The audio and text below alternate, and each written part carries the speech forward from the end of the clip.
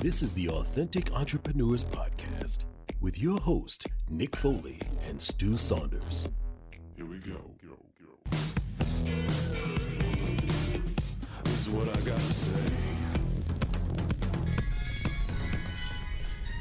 Yeah. Sorry, folks. Why? Just you and your songs, man. Hey, everything's all right, man. Everything is all right. This is a little Stevie Wonder. I know who Stevie Wonder is, and everything's all right. You're right. Yeah? Everything is all right. All right. I don't know. One of these days, you're 0 for 2 in the last 2 with songs, man. I'm not. Yeah. Well, they don't know. I don't know when. Anyway. All right. Music off. All right. So welcome to our third edition of the Q&A with Nick and Stu, the Authentic Entrepreneurs. I'm Stu Saunders. My name is Nick Foley. And we have some questions we're going to answer today from our actual listeners. And by the way, if you are listening, thank you for sticking with us. We're into the 40s now of episodes. I can't believe we're into our 40s. And big shout out Years, to, but yeah, also. 40s and years. Yeah, big shout out to our friends from Prince Edward Collegiate Institute who've been listening, their entrepreneur class, been listening since September. So Yeah. that's, We there are appreciate- exams. They have exams coming up, so good luck for them. Actually, when this comes out, they may have already finished the Oh, yeah, exams. that's right, that's so right. we So- hope they've... Passed your exams. And if you didn't, well, if you didn't, well, keep trying, I guess. you know, entrepreneurship. Yeah. What was the word I heard today? I heard that entrepreneurship.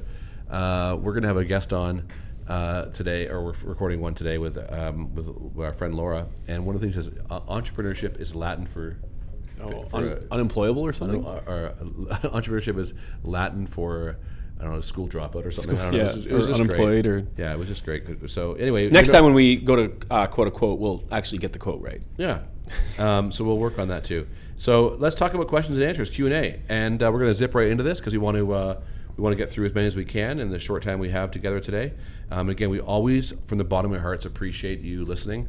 And actually, if you are listening and you haven't had a chance to drop in like a comment or rate the show or just subscribe, you're just listening, first time. That helps. We truly would appreciate you doing that. That'd be really awesome. So anyway. Yes, please. I got the first question here. All right, go. Ready to go. And I love these kind of questions because they kind of make me laugh a little bit. As an entrepreneur, when can I expect to start making some money? I don't know. I'll tell you when I find out. Yeah. First of all, I love the honesty in that question. Mm-hmm. And I guess, the idiotic answer would be like when you start making or selling a product that's worth people buying, I guess. But there's a lot to it, and as an entrepreneur, I it's one of those things. I'll tell you, I'm going to tell this person straight out. It doesn't have a name, but so I don't know if it's who it is, but the person who sent it, if you're listening, for me as an entrepreneur, I started generating revenue relatively right away. I think as an entrepreneur, you need to start generating revenue quickly. And what that means, there's a big difference between generating revenue and actually making money. Revenue is money in that your business, cash flow and things like that, as opposed to profits. Yeah. And so one of the things I think as an entrepreneur you need to recognize is the importance of good cash flow. And I think that kills a lot of new businesses, is the lack of cash flow. As far as to answer your question, when you start making money, honestly, like there's really no metric. I can't really say there's a metric. There's not like a 2 weeks, 5 weeks, 10 weeks. Yeah, so like, you're going to start stick with it, you'll make money in a year. I don't even know what your business is. So the thing is like what I would suggest, my thing is that if you're generating revenue and you have cash flow, then chances are you have something that people are interested in, unless that cash flow and that revenue that you're generating is just your mom buying it all the time and you don't know. But the reality of it is, if you're generating that cash flow and you're generating revenue, then you may not be making a profit because your money coming in, you're using that to build your business. That's not a bad thing. No. Right? So what I would think is I would focus on the revenue that's coming in, and I'd also focus on building the business. Use that revenue that's coming in. If you can go without living off, if you're hustling on the side or this is your side hustle, I would suggest that you use that money that's coming in, the revenue that you're making and the service you're providing or the product that you've made and are selling, the business that you're building, and use that money to generate more business and to build business, whether it's marketing or whether it's systems, strategic plans, whatever it is. I would worry about that, and then I would put that over the profit right away. I have two quick thoughts. One, if you don't make profit eventually, you'll go bankrupt. You'll be done. And a really easy metric for that is if you spend more than you have, you don't have any money. Consistently. Exactly. Yeah, and that's what happened in the late 90s when I built the .com I built, which was a multi-million-dollar invested .com, but eventually when you run this bit, we ran it for 10 months with no revenues at all. But nobody did. Yeah, that's the problem. And that's why the market crashed, right? Yeah. Because you eventually have to make some revenue, some cash flow, some money. And cash flow is different than profits. That's very important to know that. But cash flow allows you to run your business. Profits are what you get at the end of the year. When it's all said and done. But if you don't have cash flow, if you don't have revenues, like that's you have to have something. You can go a little bit, but the other thing I'll tell you is be wary of borrowing money, right? Like I'm able to try new things in our business. Some are failures, some are successes because we have cash flow. So I don't have to go to the bank and borrow money. I don't have to do these type of things. What I can do is I can take from one pot to try something else over here. Yeah. So that's it. But like I know people have just gotten to such hawk with their family and borrowing money from their parents and their uncles and their aunts and their brothers and their best friends. And I think that's a dangerous path to go down. So I think when you start sweating at night because you don't have any revenue, you probably should tap out. Yeah. I go back to 3 to 5 years. Yeah. If you can keep going for 3 to 5 years, if it's not working, get out. But you need revenue. You need cash flow. So my suggestion is to this young person or this person who, if you can get away with not using the money that that your business is generating, and you can put that back in your business, and you have like a side job until you start generating a profit, then that's what I would suggest that you do. Is try to have something sustainable on the side to put food on your table or a roof over your head, whatever you have to do, but use that money that you're generating to go back into your business. And once you get that enough generating, that revenue, then you can start taking, small sums that, okay, this is going to pay for rent, this is going to pay for that. And then you can just then you're making a profit, and then you got yourself a full business. Part of being an entrepreneur, which is different than being a social influencer. Sure. By the way, different. Is you may have to take a lot of sacrifices. So don't expect to get an entrepreneurship with a brand new company, brand new business, brand new service, brand new idea, brand new product, and be making 6 figures within 6 months. If you're lucky, maybe, but you probably won't be, and you're probably going to be sacrificing stuff. So that's one of the biggest things I'll tell you. So next question comes from Sarah, and it's interesting. It says, "How has being an entrepreneur affected your family life?" Oh. Okay, you go first. Okay, I'll go first. I will tell you that being an entrepreneur was one of the reasons why my first marriage, I'm remarried, fell apart. That's why, because I was away, I was busy, I was traveling, I was putting all of it into it with not much revenue. For all those speakers who listen to our podcast, know that the very first year that I spoke, my friend Andy and I revenued $6,000. Wow, what'd you do? Goes back to the first question. That was for a year. $6,500. I think it was $6,500. We split between two of us, and that was our revenue. So it's $3,250 that we revenued each for a year. That's what we did, and that's why I always laugh at speakers who start their careers and say, "I've been speaking for a week and I want $2,000." Yeah. Shut up. Yeah. So put some blood into the game. But it's affected my life negatively in terms of the work I put into it. So that's a very reality to be prepared for. I'm stuttering here. A reality to be prepared for. But I will also say that it's affected my family life in the fact that I have the ability, if I choose to have the freedom to do the things that I want to do if I prioritize it that way. Right, yeah. So if Jenny says to me, we want to do this on this date, I can turn for the most part and say, I'm doing that this day. Yeah. And that's it. I have that. I don't have to clear it with my boss. Even with our staff, I say, if you need time off, take time off. Just do what you have to do. Yeah, but sure. A lot of companies don't do that. No. So for me, it's affected me.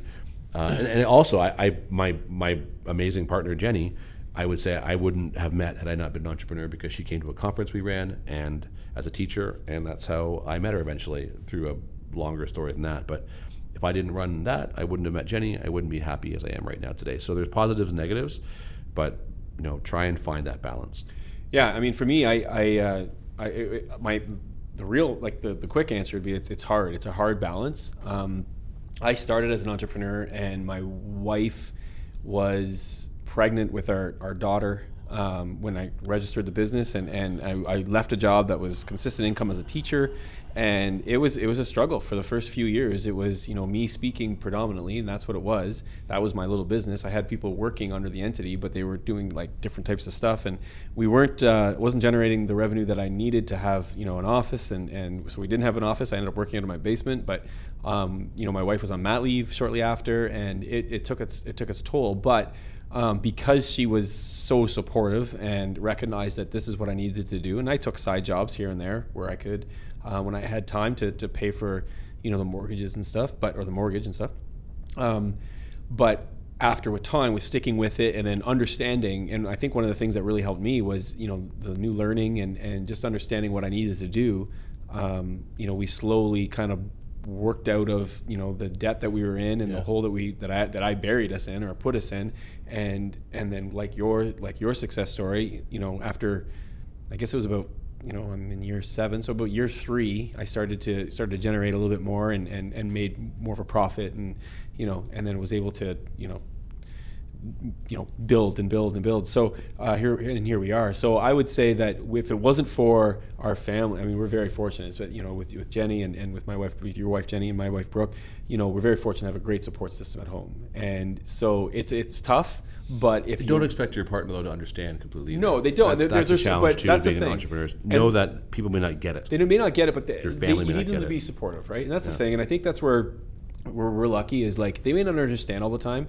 Like when Brooke, I was talking to you today, right? Like she understands when I generate things, but when I start new things like the Authentic Entrepreneurs, it's like, okay, well, I get all these things. It generates money. I get this, right? But what's the Authentic Entrepreneurs? I know you get to hang out with your buddy, but like, what's the end game? And then you got to explain to them, okay, this is the process. All this other stuff that I've built too, you don't know that there was a process because there was revenue coming in from the other things that I was building when you were sleeping or what have you. That's a bit of a metaphor, but like, you know what I mean? Like you don't notice that, like, oh, this company didn't start just like that. I had to build it, but you didn't know that because all the bills were being taken care of on my end of things, and then this started coming in, and you know what I mean. So it's an interesting, it's a delicate balance that you need to have, and I think that. But the most important thing is, at the end of the day, you got to put your family first. Family first. I mean, that's. But be prepared to, when you get into it. Don't. This is one thing Jenny always tells me is just be honest.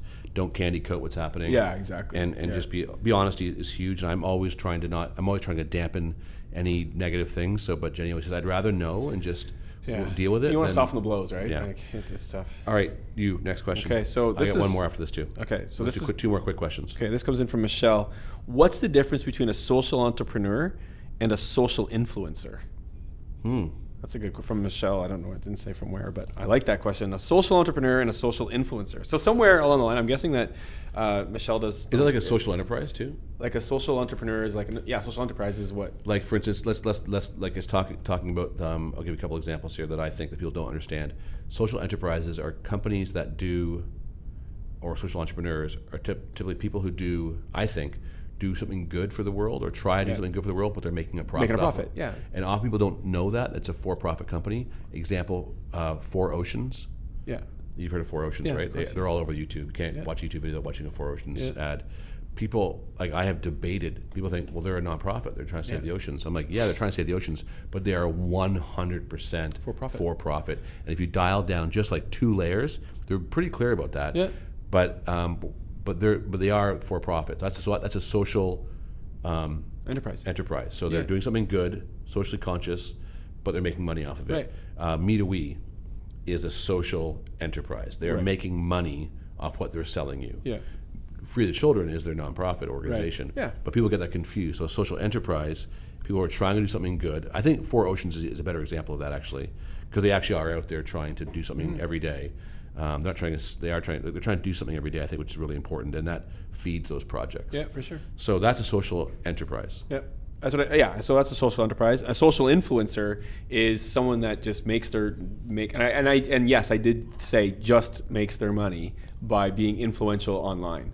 And they put out lots of Instagram stuff, they put out lots of Snapchat stuff, lots of Facebook things like that, and then big companies or other companies notice that, and then they ask them to, can you put this coffee mug, I'm from the coffee mug company, can you put this coffee mug out in one of your stories? And they're influencing people to buy this coffee mug. They'll get the YouTubers and the Instagrammers, and they'll say like, be seen with this. Exactly. And you get paid for it. And they get paid for it. And that's... And anybody can do that. I mean, I know that I met a kid in North Dakota. They call him the Stylish Farmer, I think, is on Instagram, or the Stalin Farmer, or something.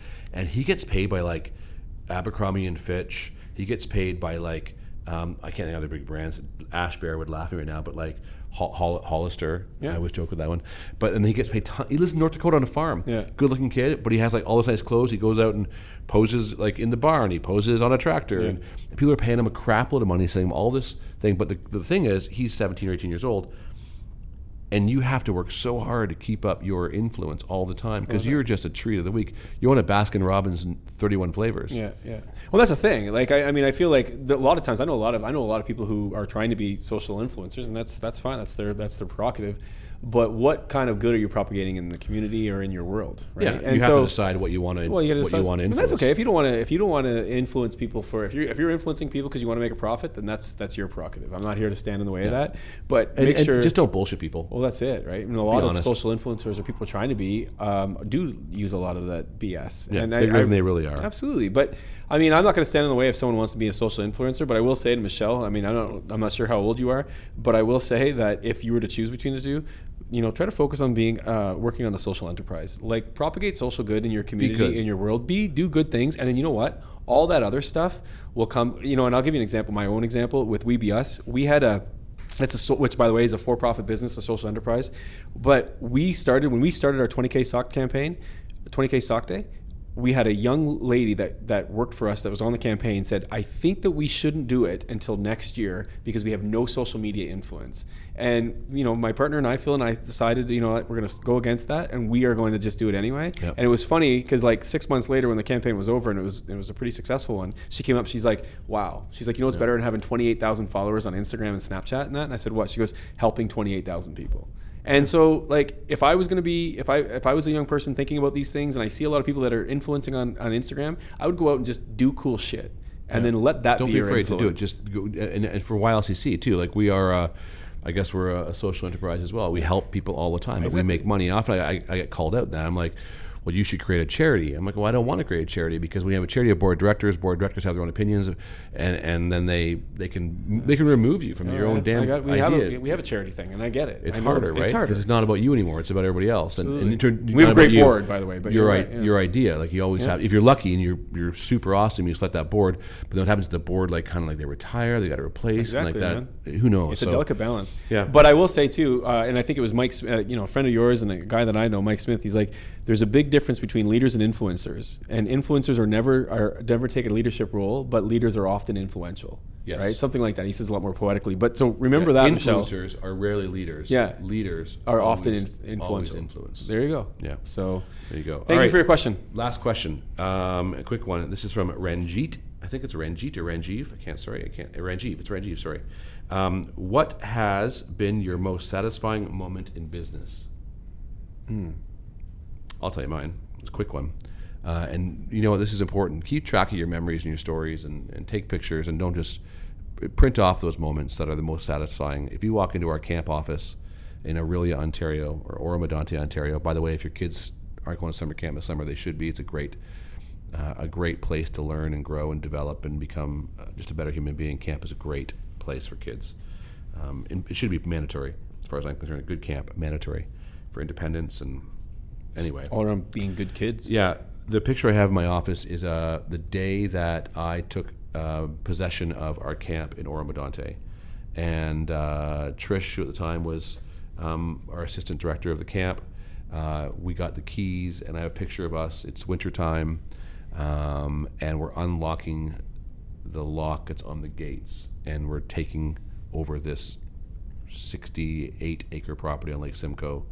And it has literally changed everything. So that is my most satisfying moment. I have plenty of great things we've done and great speaking moments. And Epic was amazing, and the first Global Summit was amazing, and building OSLC to 2,500 people was amazing. But for me, it was that turning the key, that moment. It was turning the key and going, oh my gosh, we have a real camp now. It's ours. Yeah, that's such a cool moment. Yeah. Well, it's funny. I had something a little bit not similar, but it was one of those surreal moments. I was actually at the Ontario Student Leadership Conference. Heard of it? That you and your organization run. And I was in my car. Shout out to Aaron Marshall. And the wonderful team of YLCC. But I was in my car and I had a notification, and the notification was for a program that I spent a year and a half up to that moment building called Good Sport, and it was an online character education company. And we got a notification that a person or that a team in Saskatchewan, North Battleford, Saskatchewan, bought the program.